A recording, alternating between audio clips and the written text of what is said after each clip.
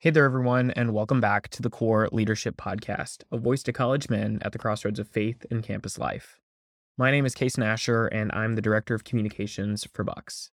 Today, we've got a personal testimony from a brother, and more importantly, a father, who's experienced the miracle of God's healing in the life of his daughter. This beautiful story of God's work is not something that you're going to want to skim over, so be sure to focus in. Here is your host, Landon Robertson.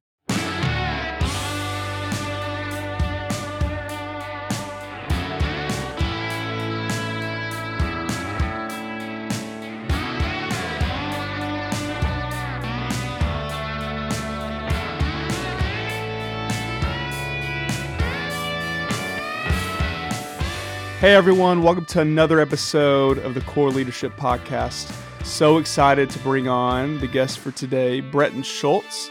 He is an alumni member of the Ada chapter at Texas Tech, and we are so thrilled to hear his story today. Bretton, how are you, man? Great to have you on. Man, I'm doing really good. Thanks for having me. I'm excited.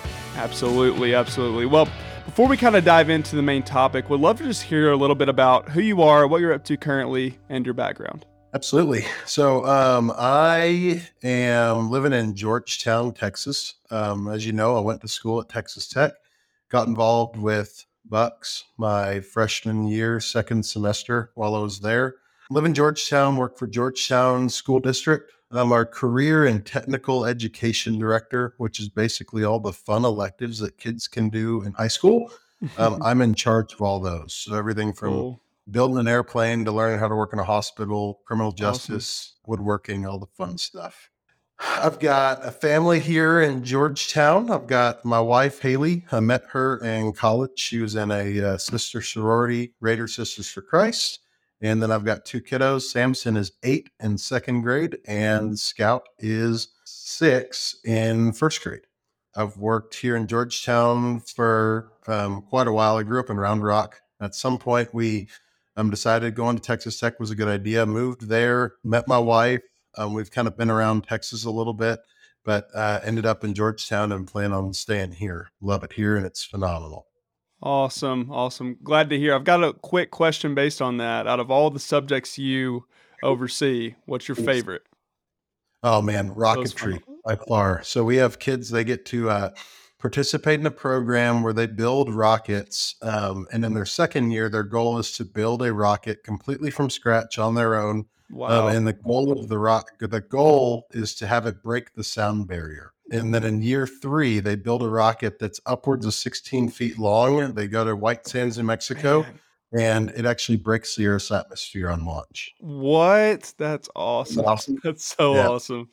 I Man, didn't get to do that in high school. you were so serious with all the fun electives there. That's so cool to hear. Absolutely. Well, you touched a little bit about Texas Tech. We'd love to just hear about your connection with Bucks while you were there and how you came to know it and see it. Yeah. There were several people in my life, and I'd love to talk more about them later, that really poured into me. And there was always this, I'd heard about this fraternity that they were part of. And in my mind, a fraternity and what Bucks was were two very different things, because I really didn't want to be a part of what I thought a fraternity was, right?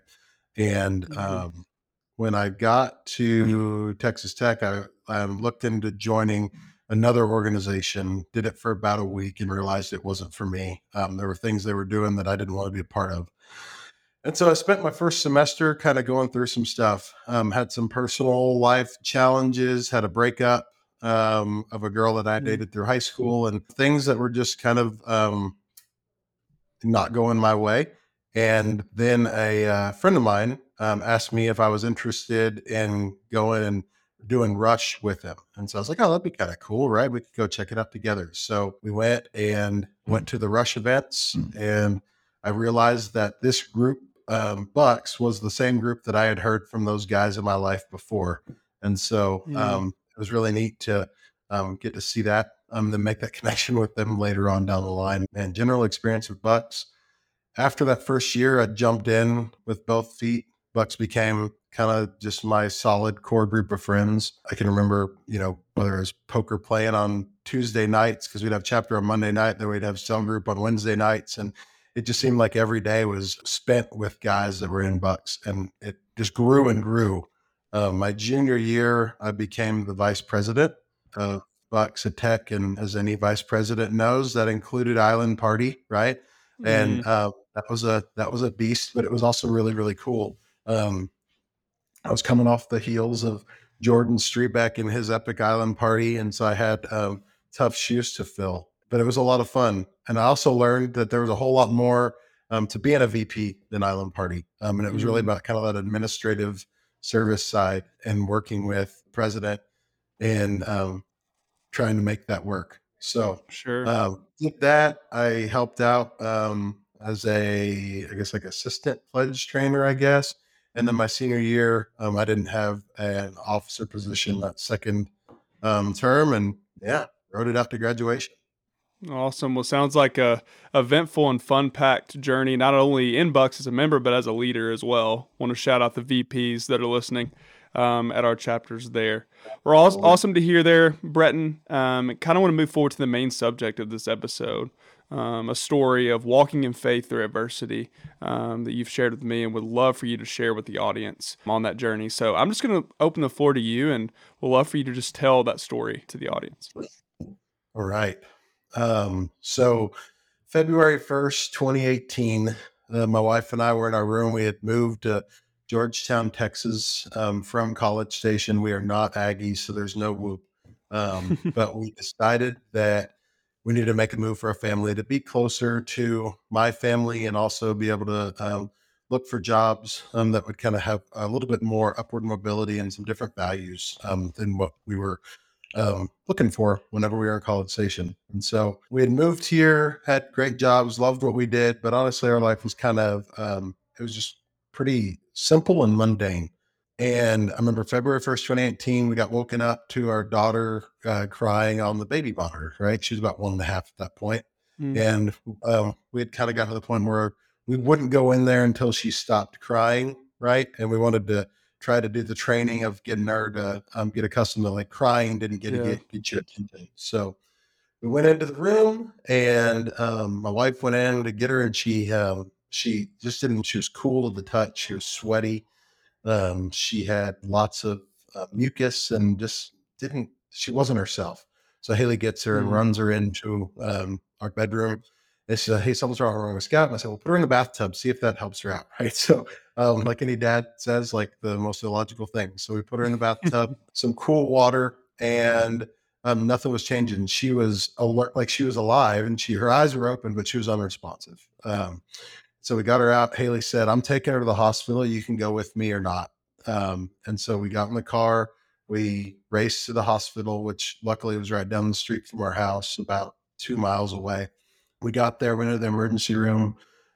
They rushed us back into the ER, talked with the docs. And at that point, they did a x-ray. They did a chest x-ray, and they were thinking maybe pneumonia, right? They took her temperature, and she was hypothermic. She was about 95.5 degrees, which I guess being hypothermic is a lot worse than, or hyperthermic is being a lot worse than having a fever. So they didn't really know what to do. Like they said, they were thinking pneumonia, but they wanted to get her transferred to the Children's Hospital. And it was kind of like red flag number one. They called an ambulance.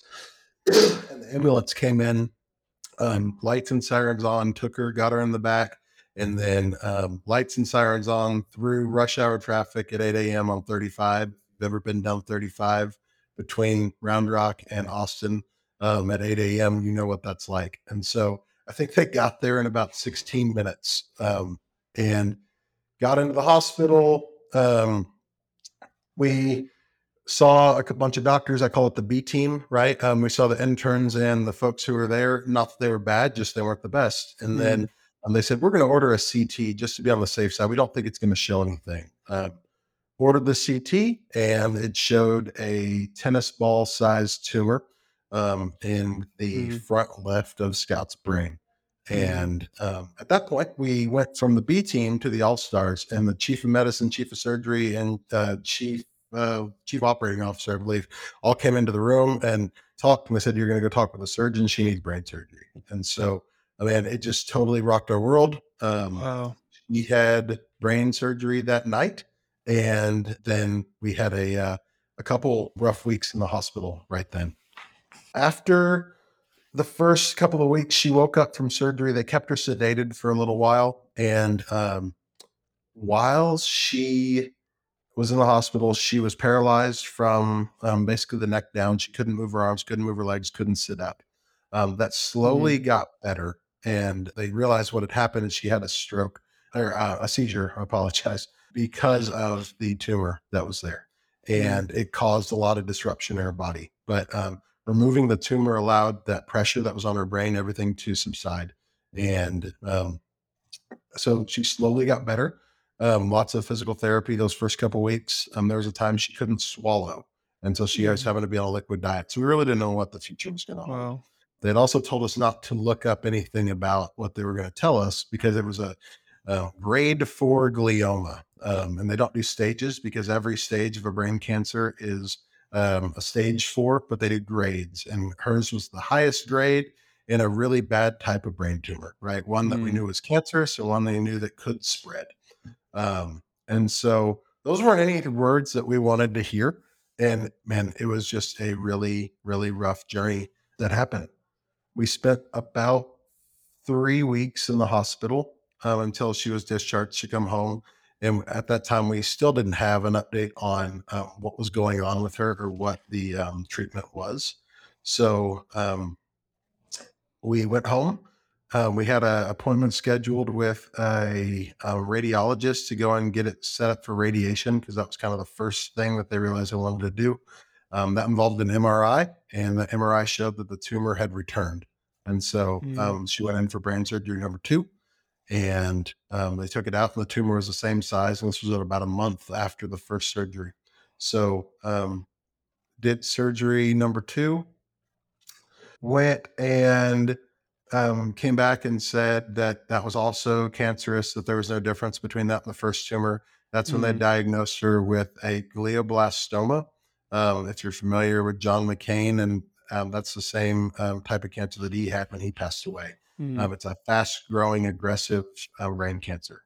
So at that point, they knew they couldn't wait and do radiation anymore. So they got her started on chemotherapy. It's hard to hear that when you have a 1.5-year-old getting into the words of like chemotherapy and cancer, right? That's not a normal thing for a parent to experience. She went through treatment for about 10 months in Austin, Texas. And through that time, my wife stopped working. She was the girls athletic coordinator at a middle school in Georgetown School District. At that time, I was an assistant principal. And she stopped working completely and went in and took care of our daughter, right? And completely rocked our world because here we were living comfortably on, 2 working adult incomes, and all of a sudden it dropped down to 1. And that was definitely a challenge. And the other part was at the middle of the time while she was in chemo, I decided that I didn't want to stay at the school I was at, but I wanted to stay in the district, but I wanted to try to advance and move up to a high school and be an assistant principal there. So I applied for a job and got that job. And it was kind of like our first foray into everything, was realizing that like God was there through us through everything. God helped us with the finances piece, right? And we had an amazing group of friends that wrapped us up and formed fundraisers. And back then it was You Caring, but now GoFundMe accounts, and helped us get through those times. Throughout Scout's journey, her pre-insurance bill is somewhere in the upward $3 million range.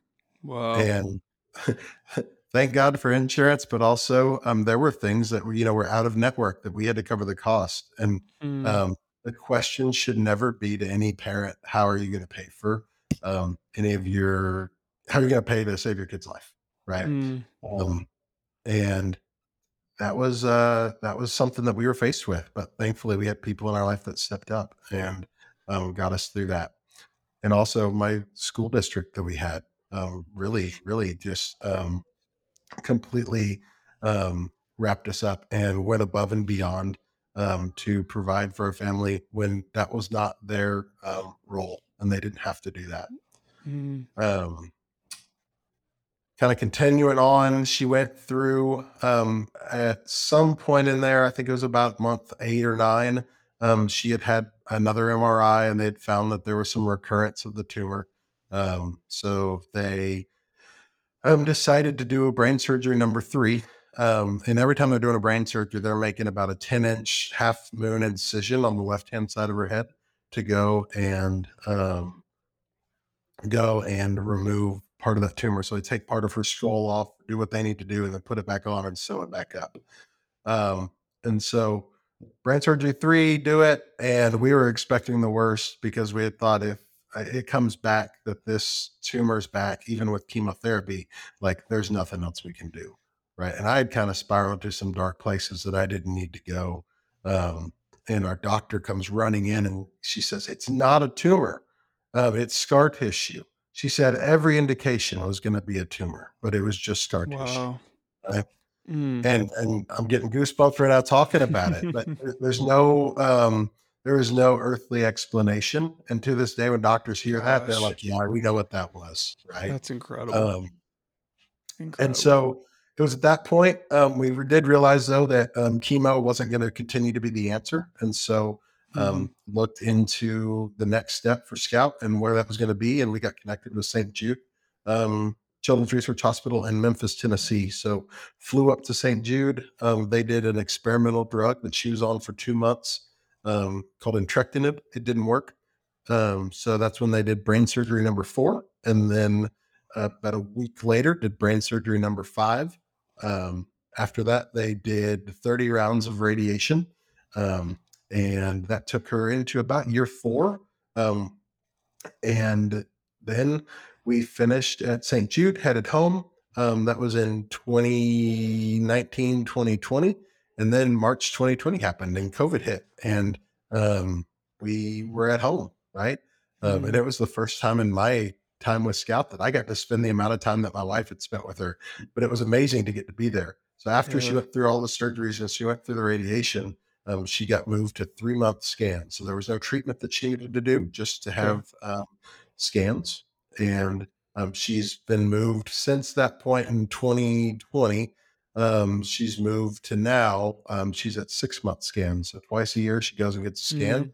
The likelihood of this cancer recurring is high, but Scout is defying the odds and is kind of the anomaly in the brain cancer world. That really is just really just doing awesome. Wow. It's so cool to see the Lord move in some crazy ways through this, but also the timing of it as well. You know, I'm sure there were some excruciating points being a father in that situation, or just your family in general, of not knowing what's next, and the Lord coming through in ways that even the doctors couldn't explain. Would love for you to just talk through what your personal faith looked like in that journey, through the ups and the downs, through the shock, through the joys of the Lord coming through. Yeah, absolutely. So I will say in the beginning, my faith was not where it needed to be. Whenever we had her initial diagnosis, life was easy, right? I talked about it being mundane, but life was simple. We had great jobs, we had great kids, we had a nice house, we had money, we had cars, we did the things we needed to do. We weren't rich, but man, we had a really good life. And it was really easy to get complacent and not need to be reliant on God. And the beginning was so hard because I knew what God was trying to tell us, and I knew what I needed from God. And I also knew that God had a story, right, written for Scout, but I didn't want to believe it.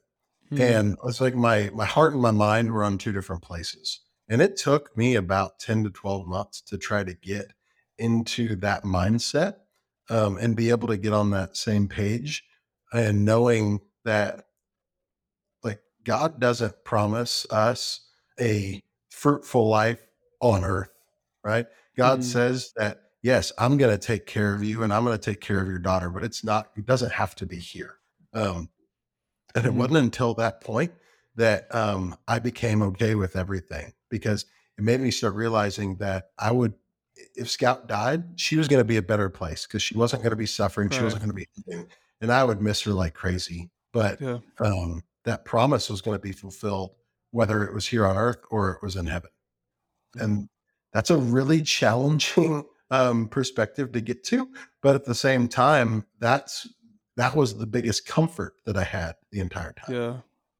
Yeah. That eternal perspective of knowing that Oh, the Lord is sovereign, absolutely. that sovereignty piece in the whole Yeah. situation and coming You know, into submission of that. there were two big things that kind of kept me through, and I'll share the Bucks connection with the second one. But the first one was with we made some wristbands, and actually some friends of ours did, and they sent them out to a group we've got called Scouts Army on Facebook. And it was Cool. initially just people who wanted to learn, what was happening in Scout's life, and we share updates about her and everything. And now that group has grown. I think we're at 6,800 people in the group on Facebook. Wow. And Wow. that's become a way that we can share our testimony and share our faith in God. Yeah. But one of the things, they made the wristband and it said Exodus 14:14, right? It says, "Be calm and the Lord will fight for you." And that "be calm, be still" piece is so hard, right? Like it's not natural. I want to fight my own battle, and then being humbled and taken down a step and realizing that that's not my job and that's not my role. That's God's role. Yeah. Because he was her daddy first, right? So And good. that's really hard. My second one was actually our pledge verse. And I can remember back then reading like, a pledge verse is supposed to be one verse. Why is ours three? Right. And it was James 1:2-4. "Consider it pure joy, my brothers, when testing your faith develops perseverance. Perseverance must finish its work so that you can be mature and complete in your faith, not lacking anything." And that got ingrained to me back then. And I remember hating every minute of having to memorize this verse. And then looking back now and saying, I am so thankful that I had that verse to cling to, because I think I probably said it every single morning that I looked in the mirror and said, like, God, like, you are testing my faith, but what in the world do I need to learn? I feel like the work's finished, right? Yeah. And just learning that it really wasn't. So that was a really, really impactful thing for me too. Yeah, that's great. Would love to ask, how was that process of coming to grips with those realities? Like, the Lord's going to fight this battle for me, and that my faith is being tested and also grown through this perseverance. What did that process look like? Oh man, I don't think we ever have control, right? But we have that illusion of control. And that, like I talked about earlier, of not needing God, right? But then you get to the point in your life where you quote unquote need him, right? But in reality, you needed him all along. But man, it was freeing whenever I realized that it wasn't me, and it wasn't, I didn't have to have all the answers, and I didn't have to be the one that provided every solution to every problem. That God was there and he had the answers, and they were already written, right? That the future was there and it was already written. And my job was to be supportive, and my job was to do the best that I could do and make sure that, I provided for my family and do the things that I needed to do through that process. Yeah, that's great. That's great. I know you mentioned the Bucks connection earlier. Would love to just hear what that connection with your Bucks brothers, even after college, and brothers of other chapters had on you along the way. Yeah.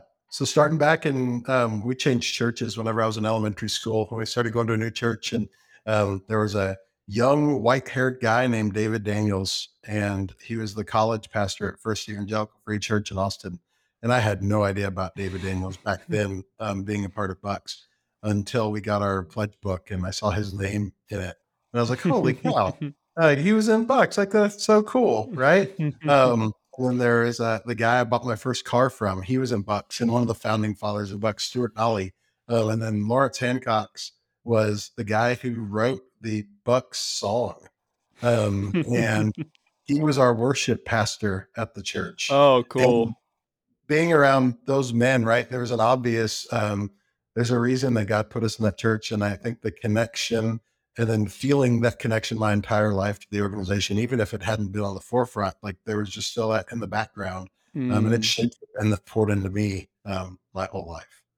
Um, and then I think the other piece, I've had guys in my life and mainly guys from my cell group while I was in college be able to look me in the eye through these hard times that I was going through and ask me straight up, are you doing what you're doing for your family or are you doing it for yourself? Mm, Um, and mm, when you get asked that by, someone you trust and someone you care about, it makes you evaluate it a little bit differently, yeah, and really stop and pause. So I'm grateful for those men in my life. yeah, that's incredible. And in our identity statement, it says we're a lifelong brotherhood of committed Christian men, and I think you and your story embodies that those lifelong connections that were beyond your collegiate experience of committed Christian men that came alongside you and lifted you up when you couldn't hold yourself up in some cases. So thanks for sharing that. That's so encouraging to hear.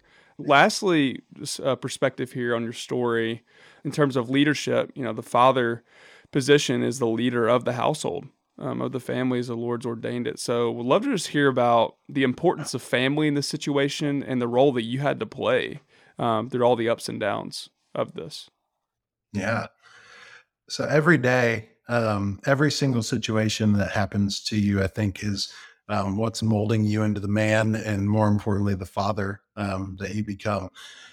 My son and my daughter watch everything that I do, to the point that if I if I spit, then I catch my kids trying to spit just like me into the grass, right? But it's so much deeper than that because there's so many things and everything I do is going to have an impact on how I serve that role in my family. And so if I'm having a thought that's impure, if I'm doing something that I should don't need to be doing, that's going to have an impact on what I do with my kids. And if I'm wanting to go hang out with my friends, that's taking time away to be with my family. There's a time and a place for that.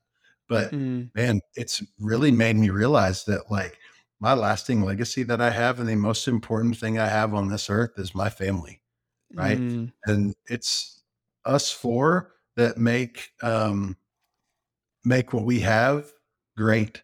And I hate to say it, but like it almost took our life and realizing that Scout's life could have an end point that I was going to have to realize to make mm, us understand the way that we could love one another. And it's really taught our family about balance and mm, knowing what we needed to do to find a balance that would work for us. I've got a boss at work that will tell me every single time, like, you better not go to an event or you better not miss one of your kids' events for something at work, right? wow. Like family first is 100% like the motto. And it's easier when you're in a school district, but um, living that is hard. I mean, making that a priority, but we've really made a point to make sure that like our kids come first. My wife stepped Mm, down from her job as a middle school.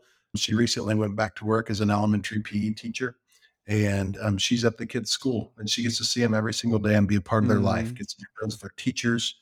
I work in the school district. One of my reasons that I work here is I want to create the best environment that my kids are going to get to go to one day. mm, So that's the yeah, selfish piece, right? But if it's good enough for them, it's good enough for everybody else too. right, right. Um, That's a great perspective. yeah. That's a great perspective. Thanks for sharing on that. And that kind of segues me into our audience questions I have for you. So I'm just going to ask you a few questions from the audience.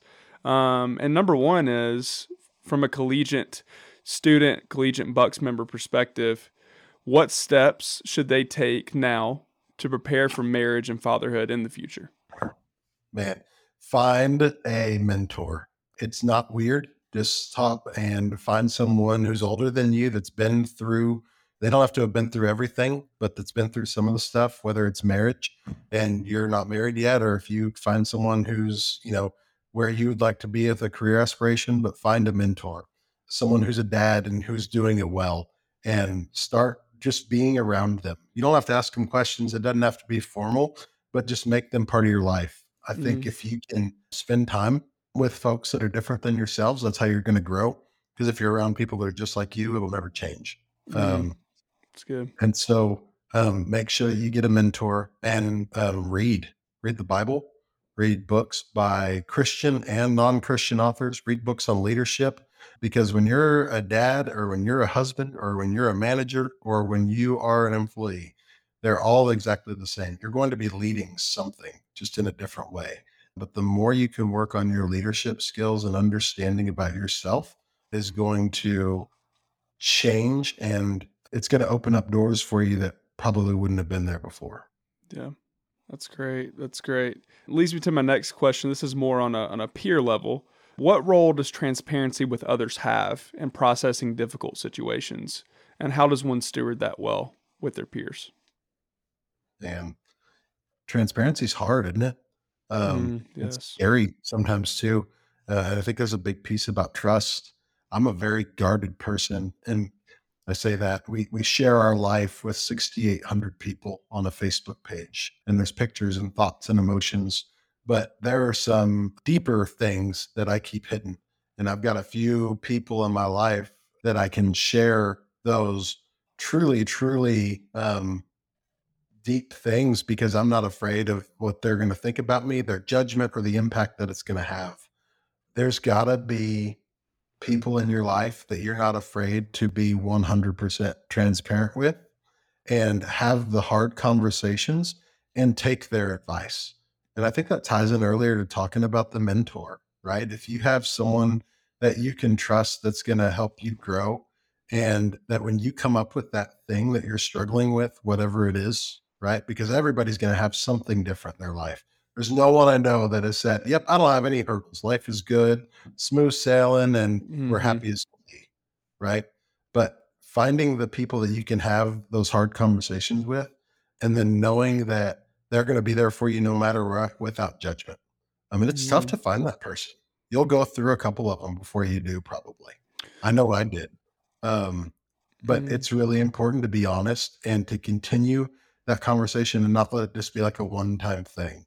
It doesn't have to be people you work with. It doesn't have to be people you go to church with. It can be a totally different idea for every single person, but having that person to continue that accountability with is just so huge. It's easy when you're in a cell group, right? You have these 6 or 7 guys that's built in.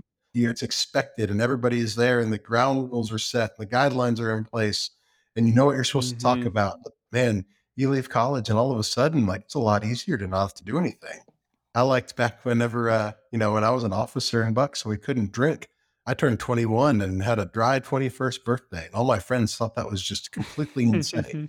And I was like, no, that's what you do, right? And when that expectation was there, it's never going to be there the rest of my life, right? There's nothing that I'm a part of now that's going to say you're restricted from doing that. That's just one of those examples, right? What would you say to the one that recently graduated in the last 2 years or so? What would you say to them in this environment where they don't have the structure that they had in Bucks in their collegiate experience, of the cell groups, of the chapter meetings, of the brothers always being around? How can they cultivate those spaces in their lives? Oh, man. Yeah. Get involved with your church 100%. Right. And I found some churches are really good about wanting to have small groups and get that together. Other churches, that their focus is more on service in different ways and not necessarily a small group. But if your church doesn't have that, then find a group of people who you can align with and meet regularly. I've got a group of guys that we meet at least every other week and spend time with one another. Some of the times it's a lighthearted conversation, just talking about work, talking about families. Other times there's laughter, but then right after that, there's tears because there are things going on and we've talked to each other through different things. But it's critical to have your group of guys to be a part of. And it's great to be involved with a small group that has guys and girls together. But when you can have those group of guys, it takes a layer of that away. And so I 100% say get involved with a small group of guys, of men that you can trust. That's great. That's great. We're going to move on to the last and final section here. I've got a few rapid fire questions for you that we ask every guest in every episode. So are you ready? Ready for those questions? Ready. Awesome. What would you go back and tell your freshman, sophomore self in college? That there are a lot of fish in the sea.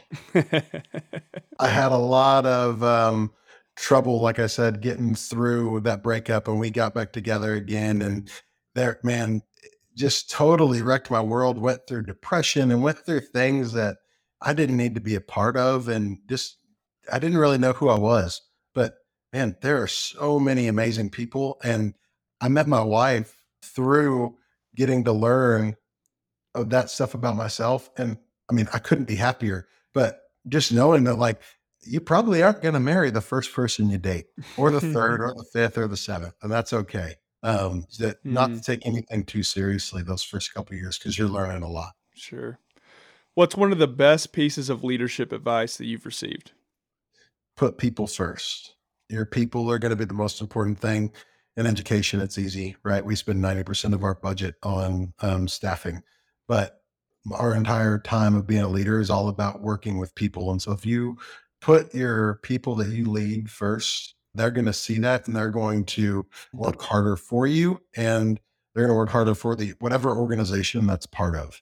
Yeah. And so as a leader, if you can put their priorities ahead of your own and make sure that they're taken care of, that's going to completely change the group that you're part of. That's great. That's great. What is a habit, person, or show, or maybe something else that has your attention currently, and why?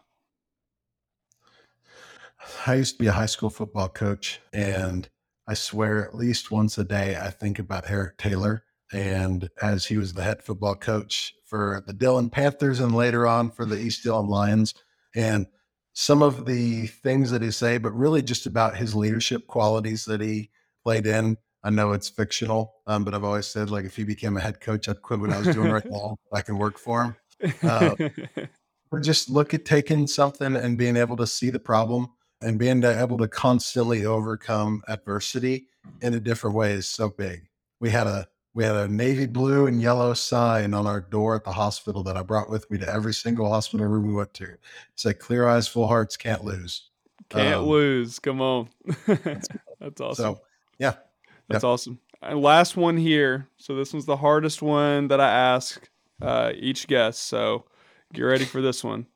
Absolutely. One person in the past or present that you could have a meal with, who would that be, and what would you talk about?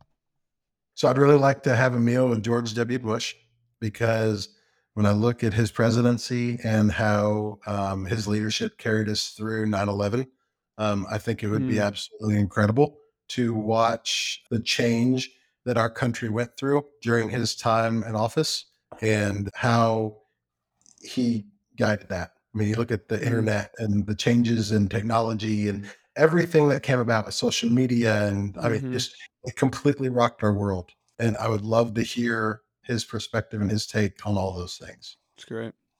And lastly, any resources you would like to share for our listeners, whether it be personal, whether it be also resources to support those who are suffering under the same things that you've had to suffer through, anything like that. Yeah. I can't mention it enough, but get involved with a group of people who care about you and love you. We've been fortunate now, like I mentioned earlier about St. Jude.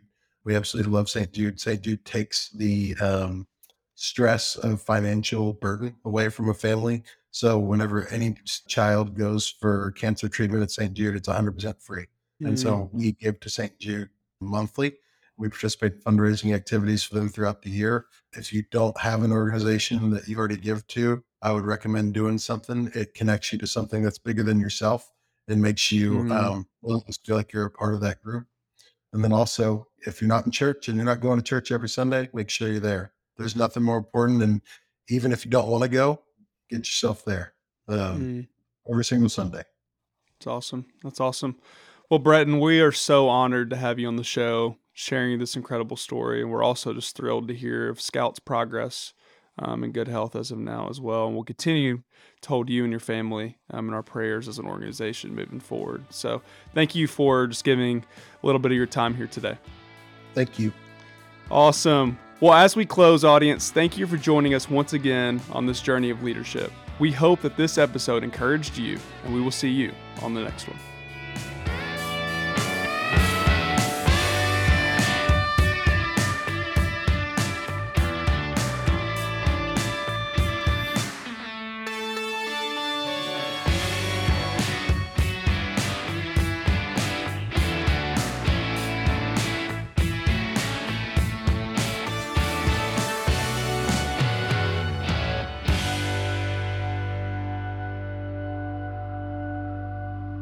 Hey there, it's Kaysen again. Thanks for listening to this episode of the Core Leadership Podcast. I want to take this last moment, as always, to talk about Bucks and who we are.